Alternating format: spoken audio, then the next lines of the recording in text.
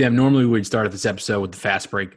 I think that with everything going on right now, it would feel improper for us, two white guys talking about sports, to ignore what needs to be said, and that's that Black Lives Matter. And, for anyone listening, we're not looking for your concurrence in this. You're free to express your own opinions. You have that right, and a right that it's taken, honestly, free speech, that right is taken for granted here on a daily basis, when many countries in the world are unable to say that they possess that right. Yeah, man. I've seen a lot of people on social media repost some of the quotes from Dr. Martin Luther King, like riots are the language of the unheard. It's true. They are a manifestation of that. But there's another part of the same speech that goes probably even a little further. As long as Americans postpone justice, we stand in position of having the recurrence of violence and riots over and over again, which we've definitely seen over the last several years. It goes on, social justice and progress are the absolute guarantors of riot prevention.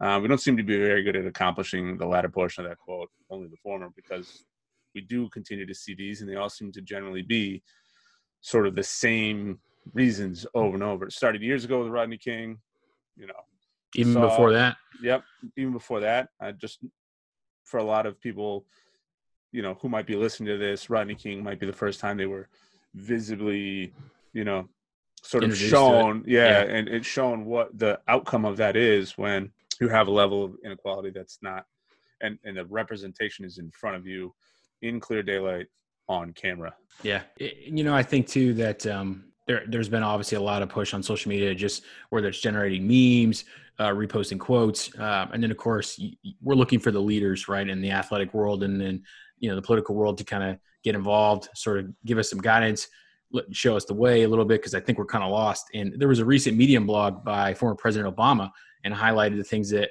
as Americans we need to do the most, right? Primarily, we have to acknowledge, he said, that the waves of protests across the country, which are now in 100 plus cities, they represent a genuine and legitimate frustration over a decades-long failure to reform police practices and the broader criminal justice system in the United States. The overwhelming majority of participants have been peaceful, courageous, responsible, and inspiring. They deserve our respect and support, not condemnation, something that police in cities like Camden and Flint have commendably understood. And I'm not sure if you've seen that viral video, Tim. I know I have watched it a couple of times, of the police chief in Flint, Michigan, where he took off his body armor and he addressed the crowd and he was speaking to them. And then he asked them what he could do. And the crowd responded back, "Walk with us." And he was like, "All right, let's do it." And then the whole crowd roared, and then he walked with them in peaceful protest. And you're seeing a lot more of that go on now. And I think that's huge. Here we are 6 days, it seems like, into this protest.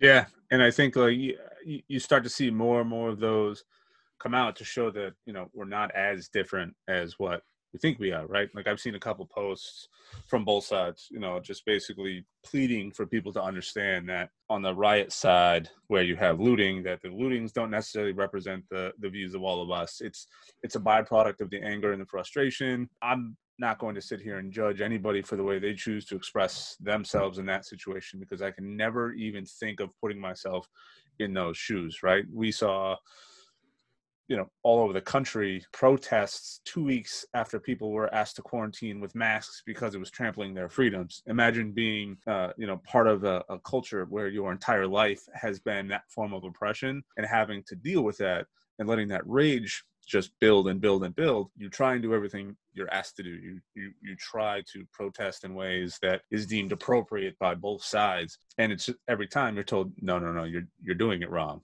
And you keep seeing examples and examples of these things that keep happening. There's no way to, you can only delay the fuse for so long before the powder keg blows up. You see the same thing on the other side, where you see police officers and families of police officers making that same plea that, look, we're not all bad guys. I'm worried my husband or wife or significant other, whether or not they're going to come home at night, or my family member, they go out and they put their lives on the line. Please, we're not all bad guys. They go out every day to prove that they're not. Totally understandable. I get that side of it as well. But if each person wants to put themselves in the other person's shoes, if a police officer has to go out every day and try to prove to the world that they are one of the good guys, the same thing is being said about people of color all over the United States, where they're coming out and having to prove that they're not one of the bad guys, because that tends to be the general perception. Obama kind of went on in some of that same piece and was saying aspirations have to be translated into specific laws and institutional practices. And he stressed the importance of doing things in protesting and voting. So right now we're getting the protesting side. And every time this happens, we kind of hope that it generates the change. And then a couple of years go by and kind of end up in this vicious loop. But it seems like this may kind of help move that along, because both of those things are needed to make any sort of social justice or to generate any kind of change. And they exist independently of themselves now, which is the biggest problem. You know, I can't speak for the riots or any of the violence because, one, I haven't participated, and I would never be anything other than ignorant to assume that I have the ability to even give my opinion in a way that really matters. I've moved around a lot. I've seen a lot of things in my life. I've been in part of communities that were lower income, that were very diverse. And I've seen firsthand a lot of the frustrations that are impacting that community as a whole. And the fact that this is impacting millions and millions of Americans is something that kind of gets lost on a lot of people, right? Everyone just thinks like, oh, in my community, it's not really a problem, or in my state, it's not something we really have to deal with. But every time you turn on the news, and I get it, media sensationalism and driving stories and clicks is going to move a lot of those stories. But it seems in recent history, more the African American community being more impacted by a lot of these things by a very, very, very large margin. So you gotta understand where they're coming from, and not even bother trying to justify it or at worst downplay any of the rage. Yeah.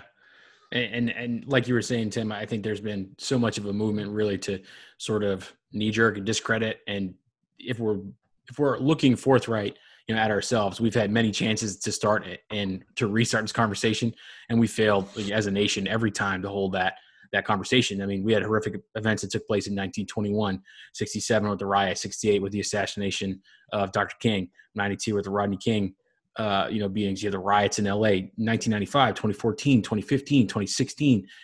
When you look at the list of people that this has affected, and you look at the violent reaction from the other side to say, well, it's because of X, Y, and Z. It's like, you just gotta take a step back, right? You're not even just paying attention to all the flashpoints that are in between. You're looking at the whole thing. Like you said earlier, people are complaining about being in their house for a couple of weeks and wanting to go get a haircut.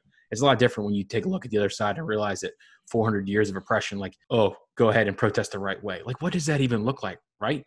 And we're not doing that great of a time this round either, right? So to that end, like all the condemnation that the folks are saying about how to protest, it wildly overlooks what I think we should all be doing, which is listening and learning and acting to bring about real change. Like, the former president said, with peaceful protest and voting, right? Those are the big two things, instead of just paying lip service. Because right now it's like the cruelest form of irony that the symbol of Colin Kaepernick kneeling to bring hindsight to the suppression was so criticized heavily in 2016. And now people are saying in 2020, like, oh, maybe that wasn't so bad. Like, you think? Yeah. I mean, it kind of shows sort of where we are, how large our blinders are when it comes to politics, and especially the mingling of politics and sports, right? You start seeing making the rounds again, in the last few days, all the fans who were burning their merchandise because the player on that organization decided to take a knee or to silent protest. And I think one thing that Colin Kaepernick doesn't get enough credit for, and I know this is a whole separate conversation we could have on another day, is, when he came out and said, and you could have all the discussions you want as to why he was protesting or what led to that, but the fact that he felt that what he was standing and what that flag represented while he was standing wasn't necessarily reflected on him and his community. Like, we could question some of the attire he wore. Maybe he, wasn't the most tactful when he started the process, but then when he decided to really stand up for what he felt was right, social injustices and violence against African American community and things like that, he did so by just sitting, right? And then he had people come out and say, hey, look, maybe that's not the best way to do it. And the fact that he was even open to that conversation and said, hey, look, I don't want this to be taken the wrong way. I appreciate the service members. I appreciate what they're doing. I just don't think this stands for me.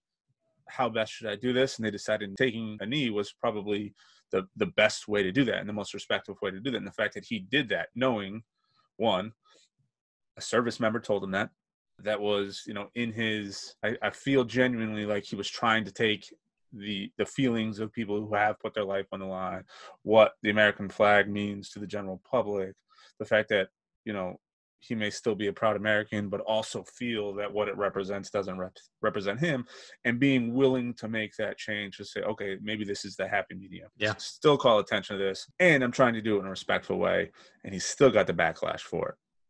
Then you have, step outside the NFL and even the MLB, which was somewhat mum on the situation, right? They had a couple players come out and protest in their own way, but moving over to like the NBA, they really sort of took the charge and have been really leading the way for social justice for a long time.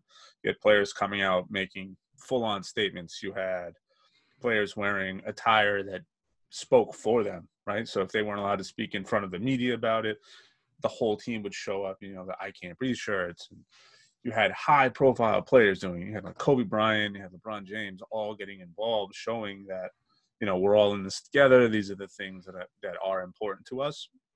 And they understand that the players aren't just transactions. They're not commodities, which you tend to feel in some other teams, like when you get down to the way Jerry Jones has addressed some of his players in the protests down in Dallas. They're actually more than just what their stats may be. But they're not used as a tool just to grow basketball. They're actual people who have the ability to impact both the social landscape, the way their communities, and the way they're perceived, which is huge. It's not something you see a lot, but it gives them a lot of freedom to express their opinions in a way a lot of other American sports have really sort of failed at that.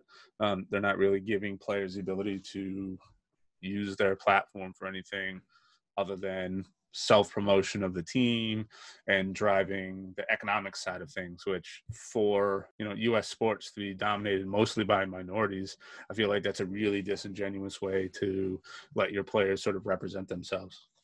And that's a light way to put it. I think we can agree. I think that, that being said, like we have to come together, sports and no sports, right? I think that obviously America looks to sports as it's sort of mental relief from our issues, right? We talk about, oh my God, I just got to get to Thursday night, or I just have to get to the Celtics game, or I just have to make it to Sunday when I can, watch my favorite sports teams at 1 p.m. or 4 p.m. or whatever.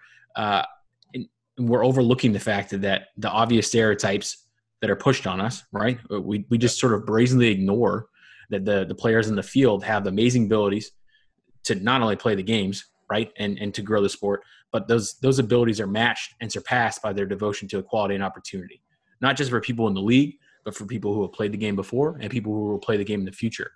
So, Tim, I think when we talk about it, no, in America in 2020, we don't just stick to sports, right?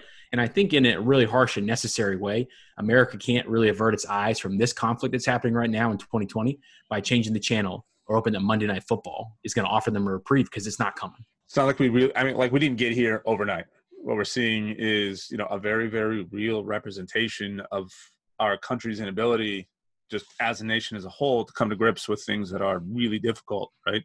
Or that require constant work to bring about change. Everyone talks about it. We've seen today, for example, everyone putting up the Blackout Tuesday, right? Like I took part because I think it's a great opportunity to do a small part to help build awareness. Whether or not that ultimately does anything as a whole, if it means something to anybody that I'm associated with, I'm here for it, right? But I think one of the things that we have to do is we have to bring the same energy to the fight, even if we're not affected, that we would if it was us or someone we knew.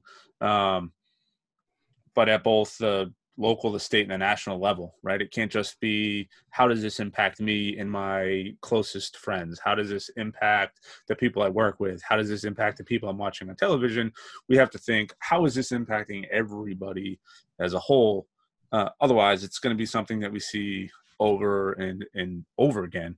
And actually, it takes a lot of voices saying the same thing over and over before any practices or laws or anything even become considerations or make a change, right? Like it takes everybody staying up and saying the same thing to help move things in a progressive fashion. It's not going to happen unless we're all standing there saying the same thing as loud as possible, as often as possible, and to the right amount of people, right? It has to be more than just whatever our social circles are. What we should be is cognizant that when white faces tell anyone else how to act, it'll be taken at a value for what it alludes to, that the civility is determined by one type of people, us trying to tell someone else how it is that they should behave or how it is that they should respond to these sort of situations. For lack of a better description, whitewashes everything, right? This is how we would deal with it, so this is how you should deal with it. But we don't know at all what any of that is like. Nobody does. And we can't even deal with it for 2 weeks. 2 weeks to make everything better for everyone, and we couldn't hack it. You had people showing up with rifles at their state houses demanding reopening and for people to exit offices. But I mean, everything that we fought for in the country, from suffrage to integration in the military, the repeal of the DADT, the Civil Rights Act, it all came directly after a protest. America as a whole was built on the efforts of many, and it's those efforts that we need to call upon now to try and continue to move that along. I'll leave you with another quote I've seen get passed around that kind of resonates with me a little bit. It's one I think that people should really take into consideration, but it's, justice will not be served until those who are unaffected are as outraged as those who are. I mean, we're here to listen. We're here to help any way that we can. I hope everyone tries to do the same thing. And I hope that, as tragic as this scenario is, as heartbreaking as it is to sort of follow along with what's coming afterwards, both to understand the pain that everyone's going through, and then as a whole, just the country and everything that everyone's going through and everything that everyone's dealing with right now, to have this kind of be piled on top of it. I really hope it's not another wasted chance. I hope America can kind of figure out a way to get through this. So we're here for anybody who needs us. We're here to do whatever we can. We're two white guys running a podcast about sports, making it up as we go. But if there's any way we can get involved, we're definitely here for it. Definitely here for it. Yes, indeed. I think it's super tough to have that conversation. There was a couple of points in there I was like, oh, I think we have to make it genuine, right? You have to say your part. And of course, there are things that go back to the conversation we had the other day, classism versus racism, right? And I think a lot of people kind of face one or the other, right? They're terrible things to face off against. But we sort of kind of look past the fact that there's an entire community in America that deals with both at the same time. And it's devastating to even go through one of them. So I can't imagine what it's like to have two simultaneously for years on end. And, people will get frustrated about it. People will get ticked. They'll say, oh, whatever. They're just trying to grandstand. Like, we're not. These are the things that we believe based off the way that we were brought up, based off of the social circles that we're in, based on the way we see the world, and based on the people that we want to be and the way we want to raise our kids and how we want to impact change. So this is just a genuine human being, one human being reaching out and hoping to help, influence, or help in any way I can. The situation is just a whole, which is, it's tough. It's tough for sure. If you're still with us, thanks for that. I had to take a little bit of time to, address matters bigger than sports. Yeah, I think that we would be remiss if we didn't talk about the things that are going on in the world today. Obviously, they expect, change for the things that are happening, but we also have to understand that sports can only affect so much change, and sometimes it has to come from another place. And the intersection of sports and culture is so much that we can't ignore it. So we're going to go ahead and cruise right along. Thank you guys for listening, and we hope that it inspires something in you. That's right. Welcome to episode 2 of Stats Don't Matter. To episode 2 of Stats Don't Matter. Let's go. All right, so some things we're going to talk about today. The MLB, we talked about it last week, Tim. Apparently they must have been listening, because all of the Illuminati in the MLB said, we hear what Tim and Sam said, and we're going to go ahead and just make this offer even worse. So we're going to talk about that. We're also going to get to this brand new segment. One thing I really like, top 5, right? Everyone has a top 5. Top 5 athletes you want to have a beer with, athletes you want to hear mic'd up. Everyone's got a top 5, and we're going to talk about a couple of them. We're also going to discuss, of course, what's in our cup today, and we'll round it out. So why don't we get into the big ticket? Of course, that's the big sports story of the week that we like to get down in the gritty details about. This week, of course, it is the perpetual, I can't believe they said that, Major League Baseball drama. Tim, talk to me about the reopening. So both the league, the owners, and the players have all been going back and forth, passing around what their proposals are and their counter proposals. And it's just been playing out like courtroom drama. It's been a little bit all over the place. It seems that behind closed doors, the teams and the owners might be a little closer than what some of these leaks represent. But there are still some things that they are very far apart. The recent proposal was 114 games on the players' behalf. They decided, or the owners have decided, that they're only willing to pay for 50 games at the prorated salary, which isn't wild. If you're counting, and I know stats don't matter, but if you're counting, that's not even close to 114 games. I think the last proposal was 82 games, and they weren't willing to pay for the full run of that. If I had to guess, it'll probably land somewhere in around like the 60 to 70 games, 75 at most. The interesting part, though, is if teams can actually opt out of playing at all if they don't feel either safe or whatever reasons they want to come up to justify it, they can opt out.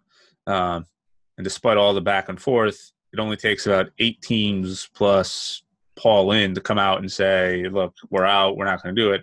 It actually shuts the whole thing down, right? Because the way votes work with a collective bargaining agreement, there just wouldn't be enough to move anything forward. So it would just shut down no matter what. And a lot of teams are actually looking at that from an economic standpoint to see whether or not playing any type of baseball right now with no fans in the stands is at all economical, right? If it's something that they're just going to lose money on despite what they do or how many games they play, is the revenue going to be there? And if they move to open up stadiums, can they sort of stretch some of these ticket prices to help cover some of the lost revenue? And then what this sets up going into next year, which I'll get into in a second. They're still working on like revenue splits, who's going to get what. It was 50-50. I think that may end up being ultimately close to where they land on. It's also causing some restructuring of the divisions for this season, where you're going to have 3 divisions. It'll be AL and NL East, AL and NL West, and Central divisions, both combined, and you only end up playing those teams, which then lead into a 14-team playoff, right? All sounds great. It's meant to cut down travel, so you're not flying. Most teams can just bus wherever they need to go. So you're limiting exposure, you're limiting travel costs and things like that. Players came back with some of their own stipulations that also seem a little bit of a stretch for owners to agree on. Max Scherzer, for example, was asking for all of the numbers and the documentation to show this huge revenue loss that all these teams are talking about, so that the players' union can actually understand what it is they're trying to represent. Because I think a lot of players aren't necessarily buying it.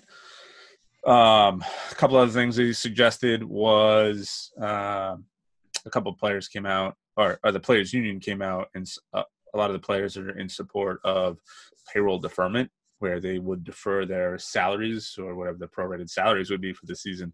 However, it's with interest, right? If you factor in the average salary in the MLB for 2019 was $4.4 million. If interest is just 3%, obviously you can structure it any way you want. But if it's just take 3% of whatever that is, you're still looking at $132,000 per player on average. And obviously that's going to be a sliding scale. There's plenty of players that are making less, there's plenty that will make more.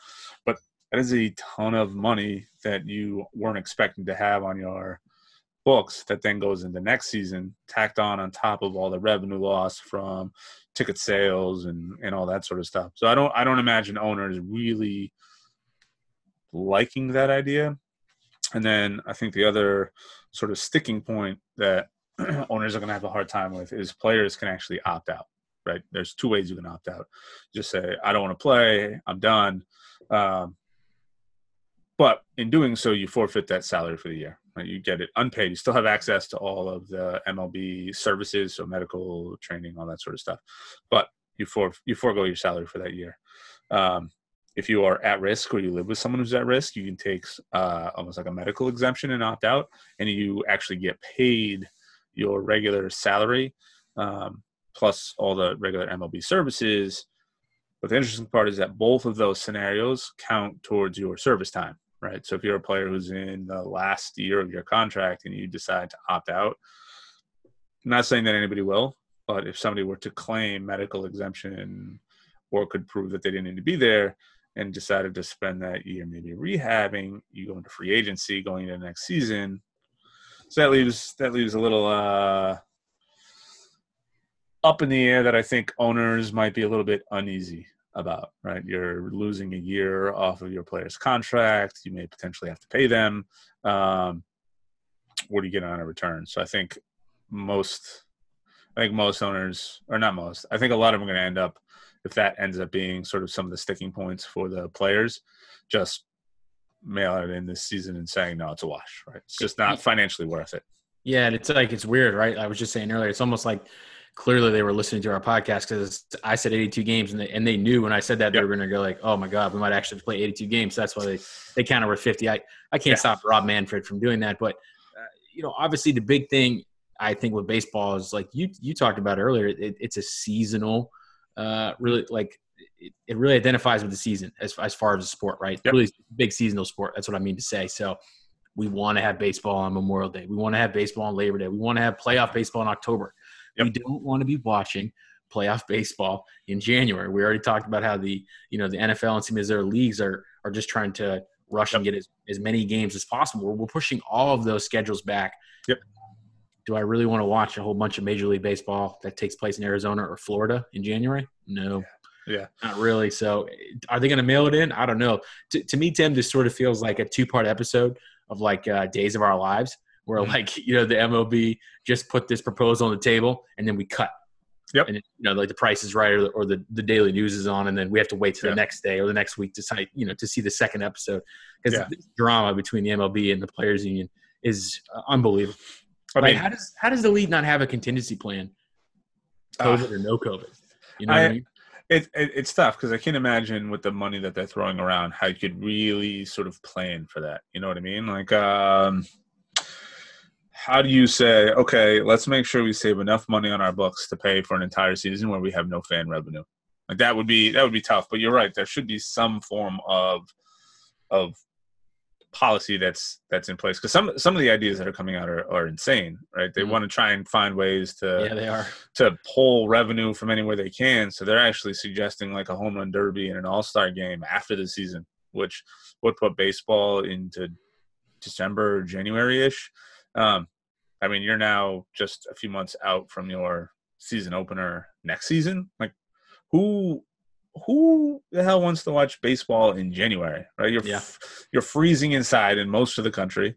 Watching a spring sport be played inside of a dome. I mean, that's football season is cold. Baseball season is sweating in the outfield, drinking overpriced beers and $1 million hot dogs. Like that's baseball to me. It's not. No. I'm going to tell you too, when you talked about stretching the tickets, I could just think of, that seat of like, in the standing room only on the Monster where it's just like, look, it used to be 93, but now it's 393, right? Yeah. Yeah. Like what's the elasticity of the ticket? I mean, tickets are already very expensive. My dad is a diehard Sox fan, and he hasn't gone to a single game that I haven't gotten him tickets for because he's too cheap to spend the amount of money because he grew up in Boston and remembered when tickets were like $5. If only. Yeah. If only. Yeah. Well, Tim, if you thought that the Major League Baseball season drama was going to be enough, boy, do I got something in the spinoff alternate Marvel Cinematic Universe of drama for you, and it's the minor league, right? So not only did the Major League Baseball as a whole just decide to double down and say, these are the games we're going to play. Here are the options you're going to have. You might be able to opt out. But at the same time, they were talking to the minor league and they were saying, listen, it's a take it or leave it kind of scenario. Yep. Oh, and by the way, here's a proposal to cut 40 teams from next year. Yeah. And Sports Illustrated had it. You know, the MLB said in a statement that it looks forward to continuing our discussion about how we can jointly modernize player development and continue to have baseball in every community where it's currently being played. This is what they said after they talked about cutting 40 teams. And in formal talks, the parties have really discussed the possibility of a radical overhaul, which would take many of the duties of the National Association of Professional Baseball away, right? Right now, the leagues and the minor league governing body, someone else who's familiar with it said, instead of franchise affiliations, there would be like licensing agreements, sort of like similar to those of hotel chains, right? And the MLB would sell them sponsorship, licensing rights, and media rights, which is a switch that could lead to decreased overheads and more revenue. So less risk, more reward. And I just got to say, Tim, I don't like the thought of minor league baseball being akin to Papa John's, right? It's not a franchise. It's not a chain.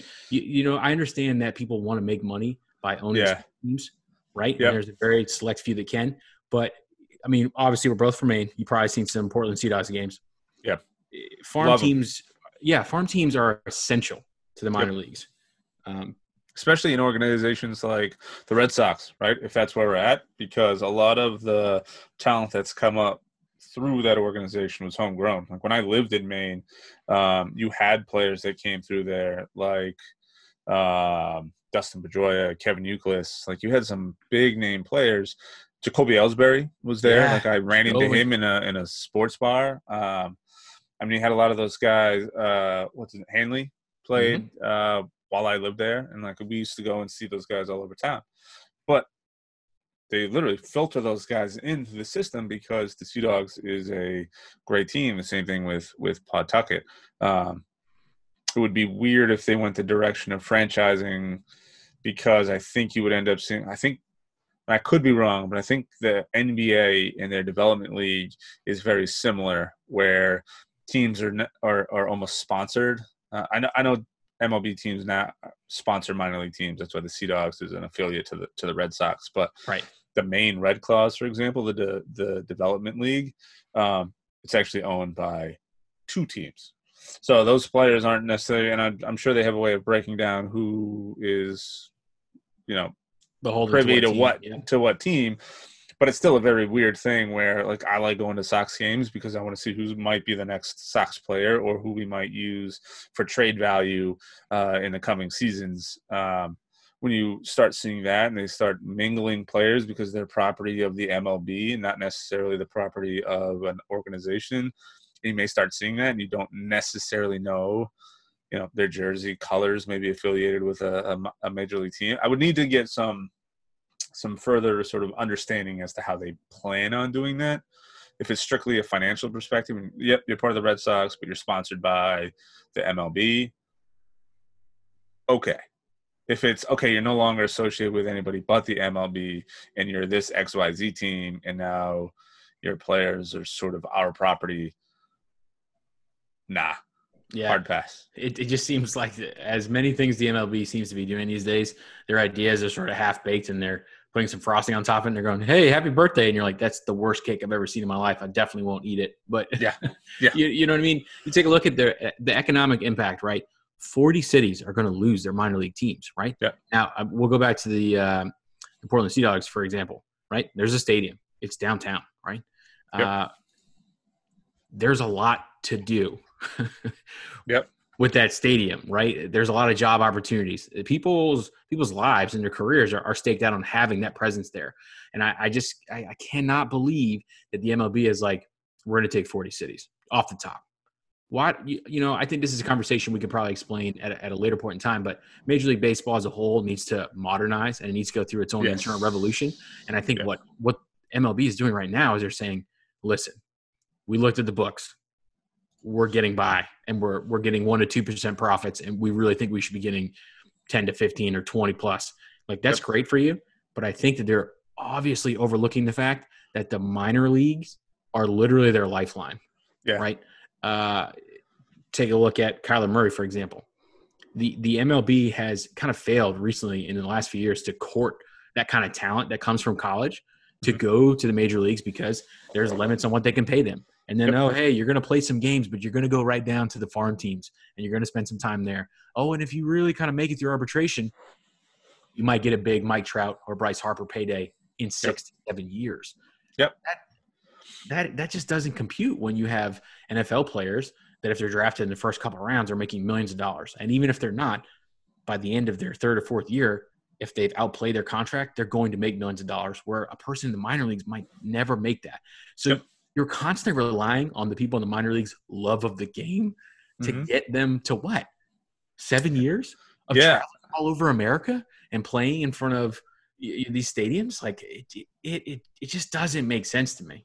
Yeah, and I know people who I personally know people like my father-in-law who considered trying to pursue a career in baseball, who had to take a solid look and say, okay, this is what life looks like as a minor league player living in essentially foster homes during the season where you're staying on someone's couch or whatever spare room they have, making, minimum wage, paying for your own food, paying for everything. And it's, okay, how many years are you willing to do that? Or you just spend a couple of years and find an actual career in doing that. So I know people like that sort of pass up on it. And it's like they pay a lot of those like entry-level contracts into the MLB. Like if you get called up for a season is, I say only, but it's like $150,000. I think it's somewhere around. It's a lot of money to them. It's a ton of money to them, but how much of your expenses are you on the hook for as someone who's coming into the league, right? Like you moving constantly. You're going to get traded because you're trade fodder. If you're anyone decent, if you're decent enough to get called up a couple times during the season, you're decent enough to be, tacked in whenever a trade happens. So it's brutal. You kind of hate to see it. I know there's a lot of smaller teams, and I think one of the things they may have is too many minor league teams because you have multiple divisions of minor leagues. Like it's almost like college football once you get beyond the pro level, and then you throw in weird leagues like the Cape Cod League and things like that. Like I've been fortunate enough to live in places where coincidentally the minor league teams have been for the team I root for, right? I lived in California and lived in a small place called Rosamond, which nobody would ever know unless you've seen Captain Marvel because it happens to be on a sign. Fantastic movie, by the way. Yeah. Or if you know Edwards Air Force Base, which is a huge Air Force Base out there, you literally drive for a half a second, blink, and you're through Rosamond. But the town over, Lancaster, had a minor league team called the Jethawks. And I think they may be affiliated with maybe the Twins now, but they spent a long period of their time associated with the Red Sox. So that's 3 teams for one major league team. You have, the Lancaster Jethawks, you have Pawtucket, you have the Portland Sea Dogs, and I'm sure there's a smattering of others that are all over the place. So maybe there are too many. Maybe that's a discussion to explore. Something worth digging. Maybe that's why they're choosing to cut it, just to play devil's advocate. But I'll tell you what, though. I mean, you've been to some Sea Dogs games, so you know what I'm about to say. But if you've ever had one of those ice cream sundaes in the little plastic baseball helmet, that is a definitive part of my youth. So if the MLB personally decides that they're going to cut the teams and they say, hey, thank you for your service, Portland Sea Dogs, we're going to go ahead and axe you. If I find out they're one of the teams, I'm tweeting at Manfred every single day and saying, save the Sea Dogs. I'll do whatever I need to do because 9-year-old me, 10-year-old me, 11-year-old me going to those games, seeing future Red Sox stars and having an ice cream sundae with a little cherry on top. And then it's a souvenir. You keep it. It's a wild thing, right? Anyways. Yep. I'm looking right now just so that we know, just so that we can see what we're looking at.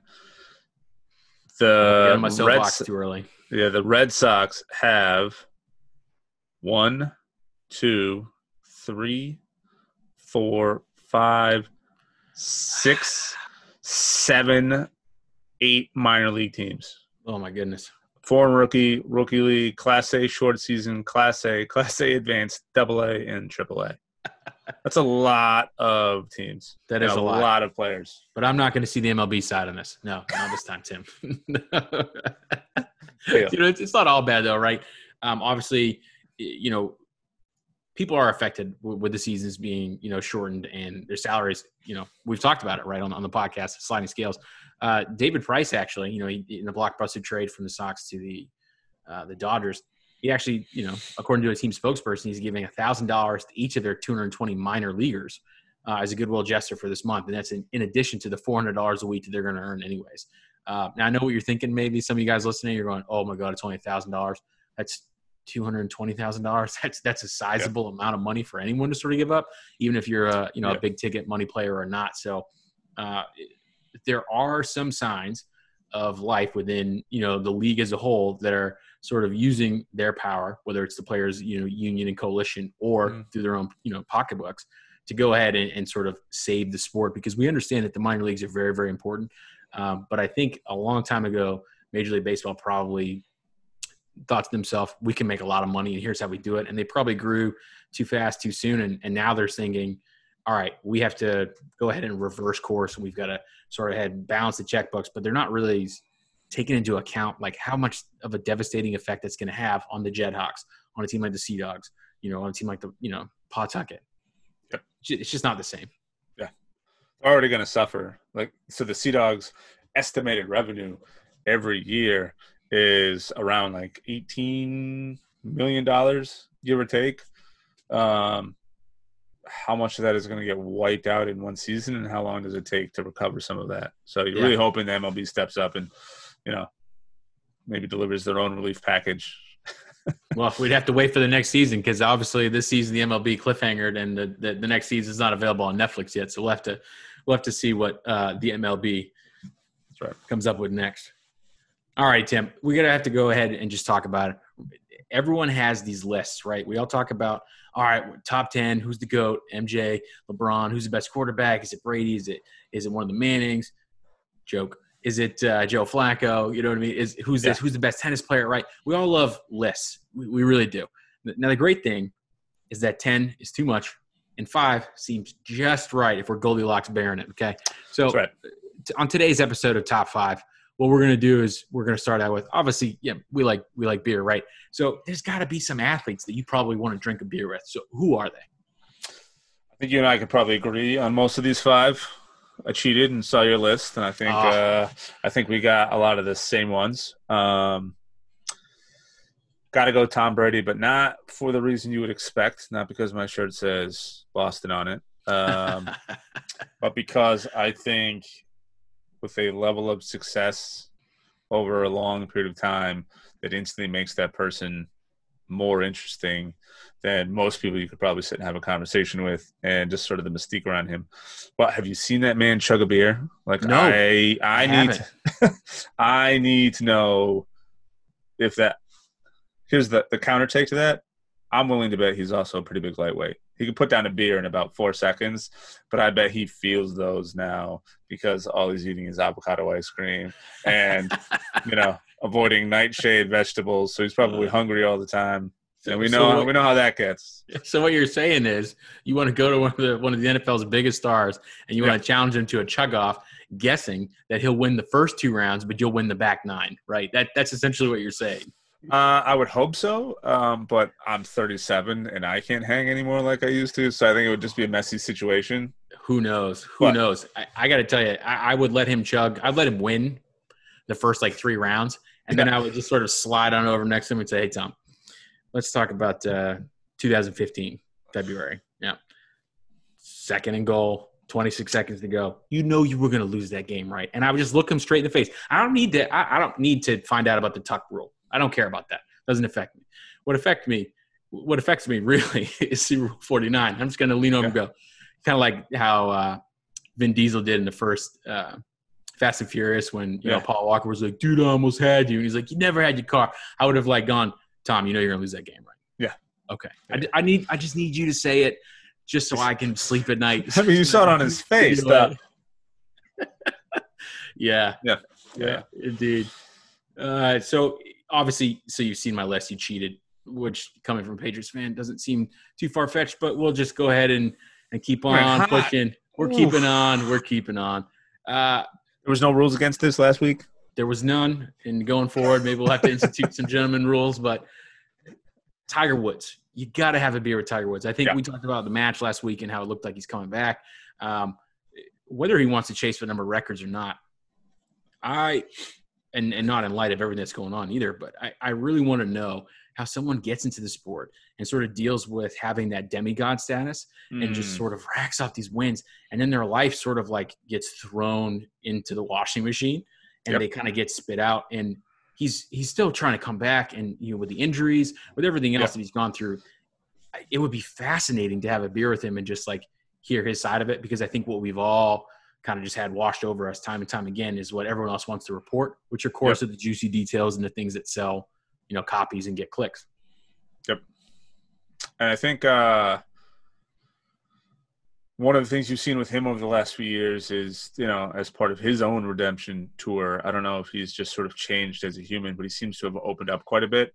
I don't know if you've ever heard of the app Instagram.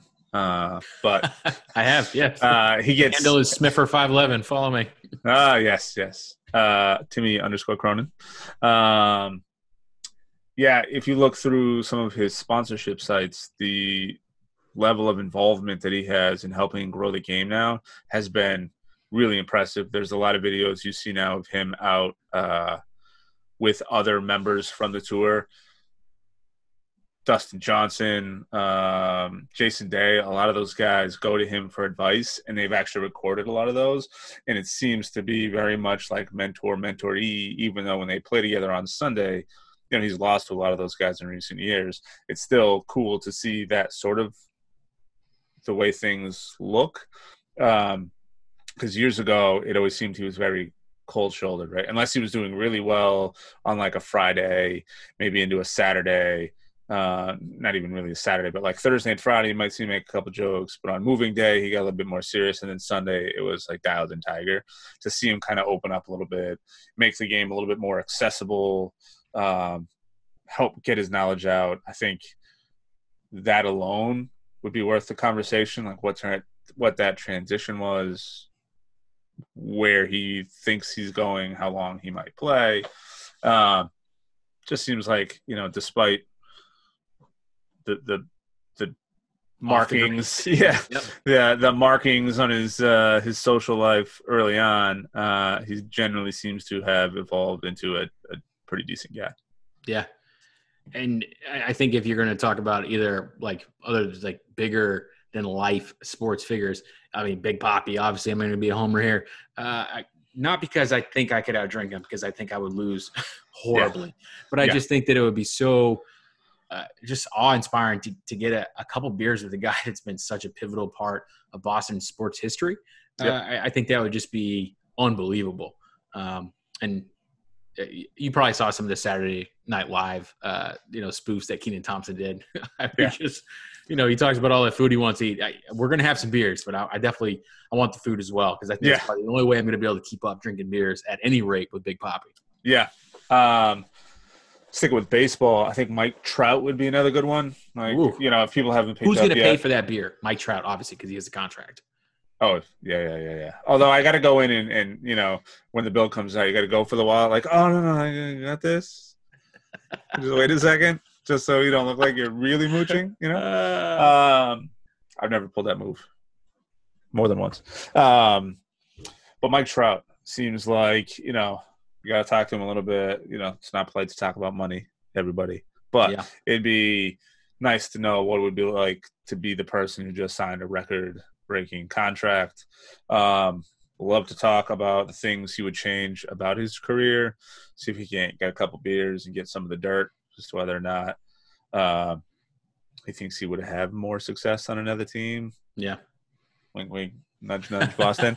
But I think it's just in general, he's probably the greatest baseball player on any roster right now. He's probably the greatest baseball player on any team in the last 20 years. But I think, one, he seems like a genuine guy. Two, he, at least visually, gives the appearance that he would enjoy a few beers. That could be way off base. Maybe he's totally sober. I don't know.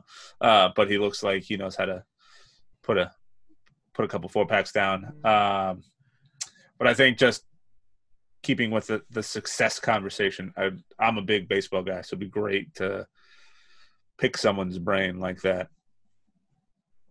Oh yeah, for sure. I mean, I'm not gonna lie that after a couple, I would probably be like, "Come on, have you ever signed stolen? just admit it, right? Like, what am I supposed to be looking for? Tell me so when I watch the games, I go, oh, he's stealing a sign. Yes. Who taught me that? Mike Trout. Blink twice if you've ever stolen a sign. Yeah, pretty much. Yeah. That would be something. That would be something crazy. Yeah. I think, of course, one of the last people on this list, I'm going to go ahead and break the rules because stats don't matter. So now they do rules. But we're going to have a twofer here. Mm-hmm. Right. We've already begun exploratory conversations about who the GOAT is going to be. And of course, spoiler alert, that will be in a future episode. I need LeBron and MJ at the same table. And I need a pitcher of probably the lowest quality grade beer. I'm not gonna say it's got to be like a Miller Lite or a Bud Light, but I'm just saying I need a big pitcher of beer, the four of us at that table, and I don't even have to ask who they think is the GOAT. What I need to know from the top is, hey, Michael, so LeBron is in Space Jam 2. Did you sign off on that? Like, I just want to see. And then what I want to do, right, like in the height of conversation when we're talking about sports, culture, how basketball has grown, shoe deals, all of those things. And then, of course, we would have to speak about LeBron's academy in Ohio and the things that he's doing to affect social change. I might ask MJ for like a pair of shoes or two, like, See, you're nicer than I am. I would be there totally to try and be the instigator. Oh, I'll be like, oh yeah, because in front of cameras, you might never get the chance again, right? Yeah, because when everybody's around, it's no, I learned everything I did from him, and MJ's like, oh, yeah, he's a great player. I could see him taking us far. I'd be the guy and be like, hey, MJ, he's beaten most of your stats so far. What are your thoughts on that? Are you coming back, MJ? Yeah. Hey, LeBron, how does it feel to have maybe half as many championships as the guy across the table from you, but be compared constantly? Do you feel I just go full Zach Galifianakis and just troll all the both two of them ferns, until I get them talking about it, and then I can just sit back and casually watch. I tell you what it would do though, right? So you get them the whole Zach Galifianakis thing, and they start talking. I would excuse myself from the table, like say I had to go use the restroom or whatever. I'd find the waiter or the waitress, and I'd be like, I got the tab. They're gonna try, but I got the tab. Yeah. Just so that like when they're like, all right, cool, we're done. Like, hey, can I get the tab? And then the wait staff could say, yeah, it's already been settled by Mr. Smith. And then they'll be like, what? And I'll be like, hey, I got you an Uber too. It's outside. I don't really have a lot of money, but I went in and did what I could. You know what I mean? Like, for someone who has a lifetime contract with Nike and the other person who has a shoe empire, to be able to buy a $9 pitcher of beer would probably be like in my sports Valhalla moments. I would probably just feel like that's a story I could tell my kids one day and they'd be like, Dad, that's a lie. And I would go, but it's not. And I have the receipt. I do have to say it'd be a very slippery slope because LeBron is a wine connoisseur. Right? Yeah, I know. If you need a shot, we have to like. I'm here for a beer, then I gotta go. Yeah, it's part of the deal. You got to get it, or be like, oh, LeBron, I didn't know where this 1989 Bordeaux came from. It's $4,000. I don't know who paid for that, but we're just not gonna let it go to waste, right? Yeah. And then MJ has those like super long like cigars. I'd be like, what is in that thing? Like when you get halfway through, or you're just like, oh well, halfway there. Like I'm the GOAT. Yeah, out of the court, and I'll be here a few more hours. Yeah, I try so hard every time I golf. I'm like, I'm gonna have a cigar and enjoy it. And every single time, by the time I'm done with it, I'm like, I feel like complete dog shit. Like this is terrible. Like I need to stop what I'm doing right now, and I need to drink some water and stop doing this. So you have to pair the cigar with the type of alcohol, right? So if it's like a really, really good cigar, you got to pair it with like a really, really good scotch or whiskey. And if it's like, like a Garcia, Vega or Black and Mild, like you have to have like a Old English 40 that goes with it. Like, you know what I mean? Like we're talking about food and beer pairing all the time. Let's talk about cigar and beer. You know what I mean? Like it's consummate quality. Yeah. So we could talk about that all day, but I think one of the other top fives that we really should pay attention to is that Deshaun Jackson recently came out and said that if they're not going to have fans in the stands, that he wants the players mic'd up to hear the trash talking. And I am here for this. Tell me your thoughts. Are we going all time? Or are we going current players? Why not? We can break the rules. Let's do both. I think. Yeah, I think I would have to go Kobe Bryant also. I know that's one I think we both agree on. He was a trash talker. He was phenomenal at the game. I think MJ would be great, but I would hate to ruin the perfect vision of this man that The Last Dance tried to take from me anymore by miking him up. Yeah, he'd say something and you'd be like, "Flu game, what up? I know it's fake." Yeah. No, but I think Kobe came in at a time where he was still learning from someone like MJ and paving his own way, playing with guys like Shaquille O'Neal, and sort of the longevity of his career. It'd be very cool to have him mic'd up for a couple games just to kind of hear his perspective. I'd love to know if he was more trash talk or more here's some playful advice. Yeah. I think after Kobe's death, there was a lot of stories that came out. And I think one that stuck with me was when the Olympic team, I think it was in 2012, it was either 2012 or the one before it, but like LeBron was on that team, Kobe was on that team. And, there was an agreement. They would meet in the lobby at a certain time to get breakfast, right? So they all kind of sleep in a little bit and they mosey on down to the lobby to get breakfast. And Kobe's already there eating and his knees are iced up because he's already been practicing for like a couple hours. And he just looks at everyone and was like, "What's up? Like, you guys just didn't want to shoot this morning?" And, everyone there was like, "Oh, you're right. Like, this is the Olympics. Like, even though we think we're better than everyone in the rest of the world, like, we probably should practice." Right. Yeah. And it was this guy, like, they come to breakfast and this guy's knees are already iced up. And he's like, "Am I the only one who takes this stuff seriously?" Like, okay.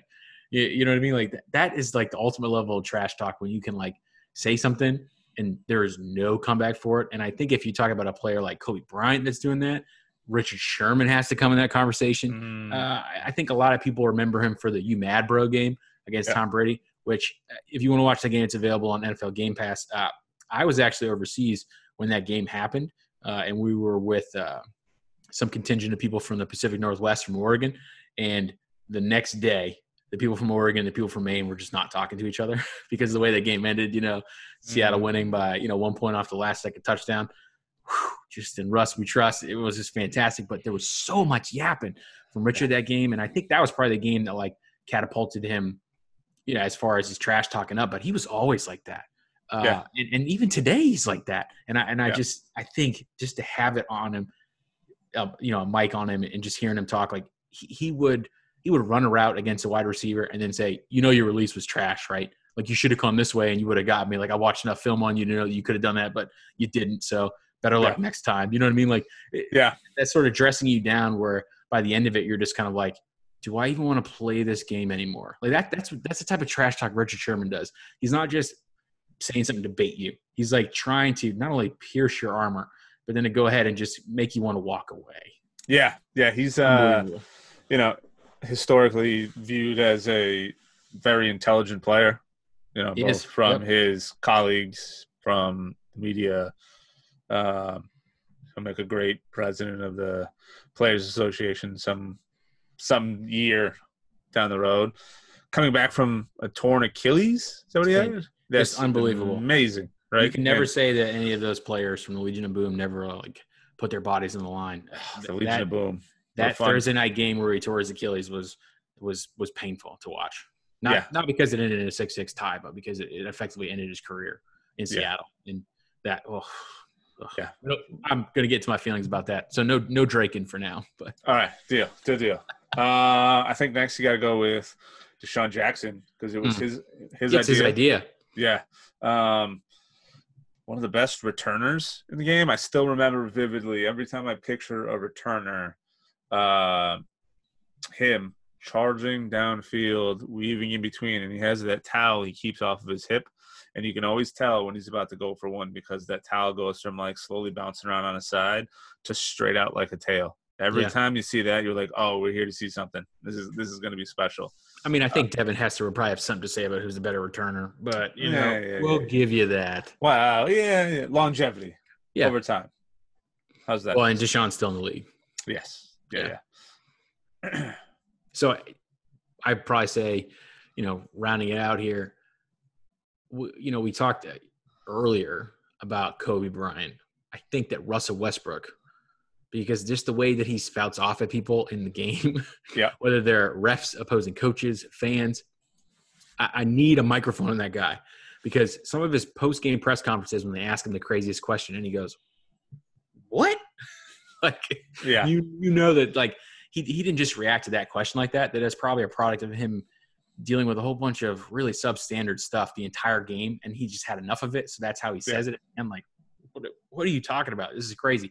But I bet just in the same way that Richard Sherman will talk about, like, the way a guy broke off his route and how he missed an opportunity, I bet Russell could just break down man versus zone and just tell someone, listen, dude, I've watched all your tape, and I know there's no way you can handle me one-on-one, which is why you had to call a double team over. And guess what? I still beat you. And then he would probably just go and just fade out, shoot another three.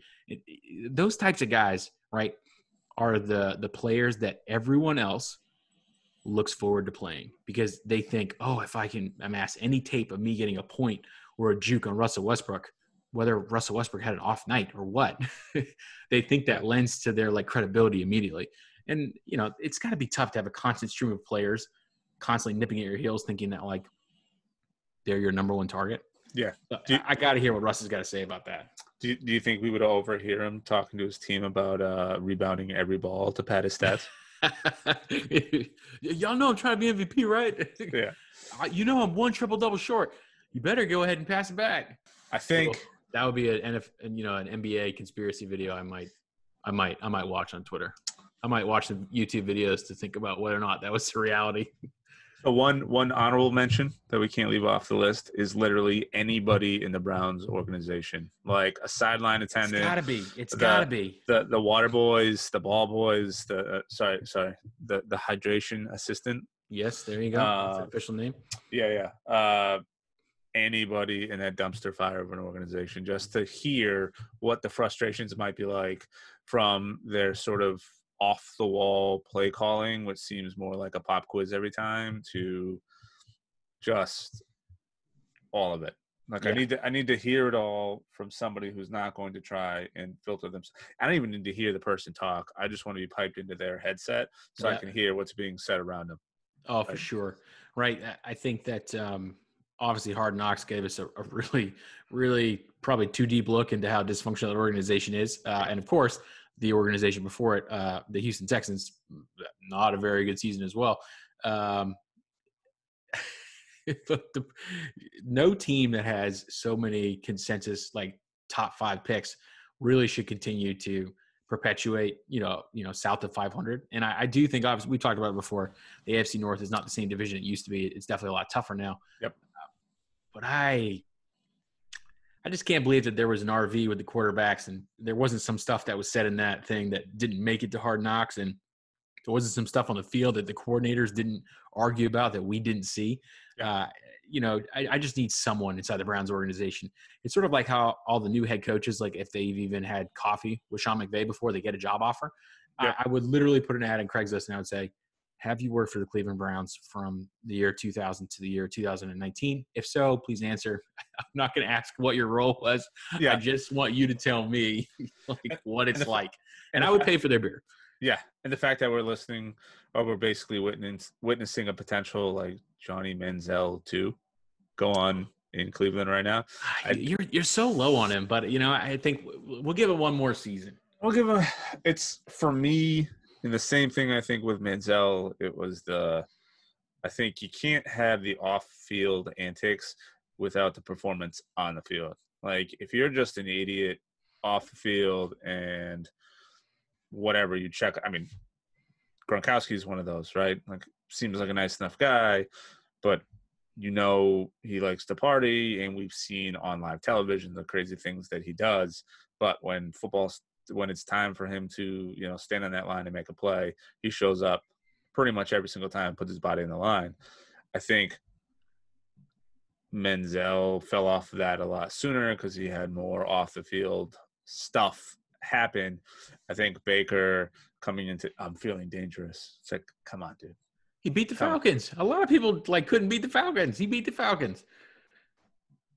Yeah, but listen, Linda, listen. Okay, yeah. what we're seeing right now is a guy that was the number one pick. He's had all these different coordinators and different coaches, right? It must be hard when the offense is always changing. Like, you're going to get a handle on something and it's going to change. Let's give it a third year, and then you can put all the Browns hate out that you want if they're still bad in perpetuity. I haven't written them off completely. Written them off completely. For anyone who's listening, go about that little back 15 seconds on the Spotify or the Apple Music app. Hit it about 3 times, and you will hear Tim contradicting himself. Yeah, this is true. I've kind of written him off, but I mean, I hope he does well. It was fun. The season Cleveland looked like they were turning around, and then they went into the following season. You're like, oh, just crash back. I'll tell you what, every time Seattle plays the Browns, I always get really nervous because you would think on paper that the teams aren't really evenly matched, and the games are always much closer than they need to be, which is also stressful for me because that's how Seattle plays every single game. But yes, rounding it out, athletes you want to hear mic'd up. Do we want to hear Browns players mic'd up? Of course we do, but we got to get the behind-the-scenes stuff because I feel like Hard Knocks opened the door, but then didn't give us enough. So, obviously – we're talking about top 5. It's going to be a good part of the pod going forward. We're going to talk about sports movies at some point in the near future. So we hope that you guys have been watching, The Last Dance. Lance, hope you enjoyed that. And, of course, get ready for Be Like Water, which is the documentary about Bruce Lee. Oh, my goodness. Right, which Tim, of course, said if he finds out the type A for asshole, as Bruce Lee, he might swear off 30 for 30 forever. So go ahead and tune in this Sunday at 9 to see if that comes true.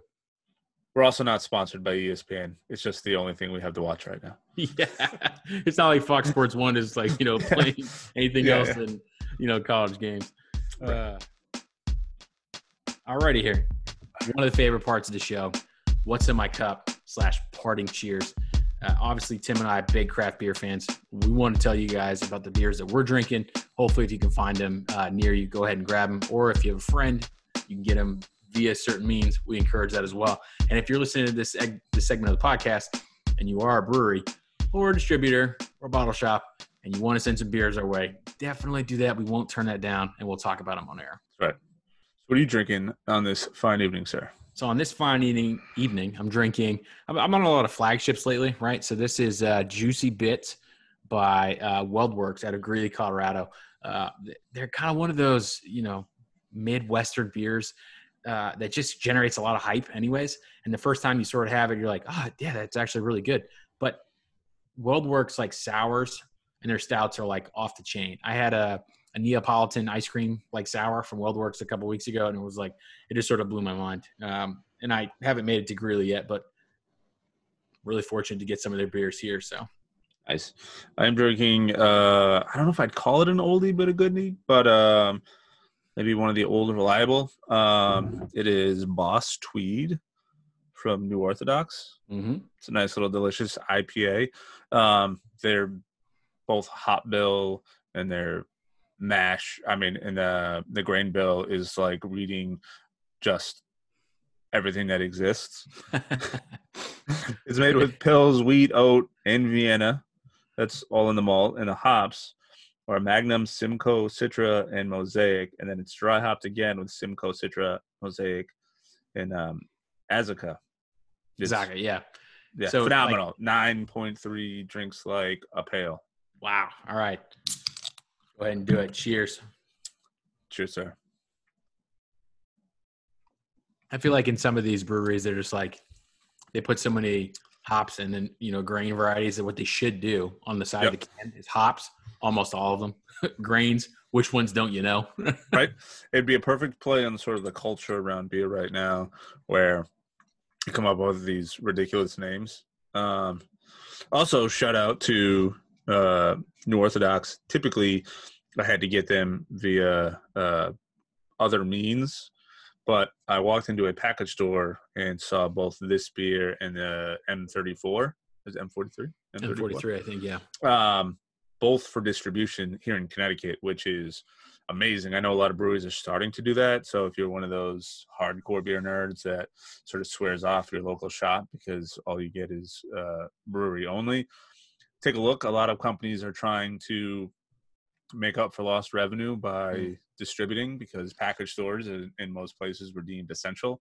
So most of them probably had an uptick in sales, if I had to guess. Yeah. They may have had a downswing for a little bit, but I know leading up to the shutdown, a lot of places locally said that they were doing a lot better right before. So yeah, like I found a lot of Maine beers that don't typically distribute done this way, all available right at the package store down the street. In fact, when I bought this, I ended up picking up some Modern Times, which Oh, there you go. yeah, which has been pretty solid. Yeah, it's definitely good. I think that obviously COVID has had many effects on the industry, but one thing that it has shown is that, you know, the need to innovate, right? We keep talking about that, and, you know, kind of putting your beer in places where it's not. I know for a fact, like, even if I go to the grocery store, like the Wegmans that's down here, they have like a small section of like Maine Beer Co. And it's like usually like cleaned out. The minute it gets put on the shelf, it's gone. Because it takes a while for that stuff to get down here. I was actually in line at the grocery store the other day, and this woman behind me just had one of those baskets, and she had 15 bottles of lunch.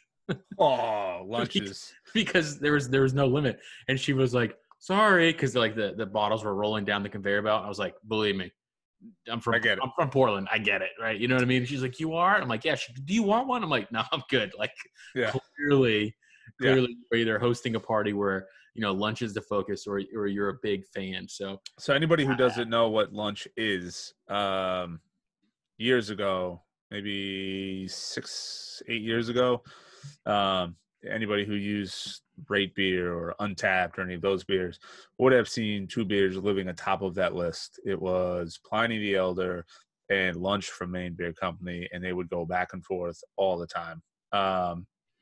West Coast style IPA, but it is still, even for its age, even for the style where everybody's moved towards these overly citrusy, hopped up beers, one of my favorite IPAs I will have all the time.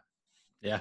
With that being said, I would encourage everybody, visit your local package store, but if you can, shop local, find a brewery close by, throw them a couple bucks. Yep. Everybody's cans to go.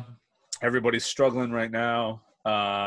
Anything you can do. I know I'm currently drinking a beer from Michigan, but I do try and keep beers local as frequently as possible. I do this just to make it interesting for you guys, names you might recognize. But if you can, go local. Those places are really, really hurting right now. Most of them had to cut staff. Most of them are trying to figure out ways to do it. And now seeing the distribution of some of these, you know, higher profile beers, it's only going to dip into, you know, their pockets a little bit, because people may turn to some of those because, you know, the mystique around the beer might be higher than what, you know, your local brewery might be. But buy a couple 4-packs, do what you can. Yes. All right. So, you know, looking ahead to the future, obviously sports, a lot of things began to reopen back up. We're going to have more content. We know you're tired of us just talking about 1 or 2 sports at a time. We're going to get there. We really appreciate all the people that downloaded the last podcast. We hope that we're making all the changes, that you guys provide the feedback, and that we keep getting you to come back. Go ahead and like and share the podcast links that we put up on social media. Put this thing as far and wide as you possibly can, and we appreciate all the support. So we'll go ahead and talk to you next week. Take it easy.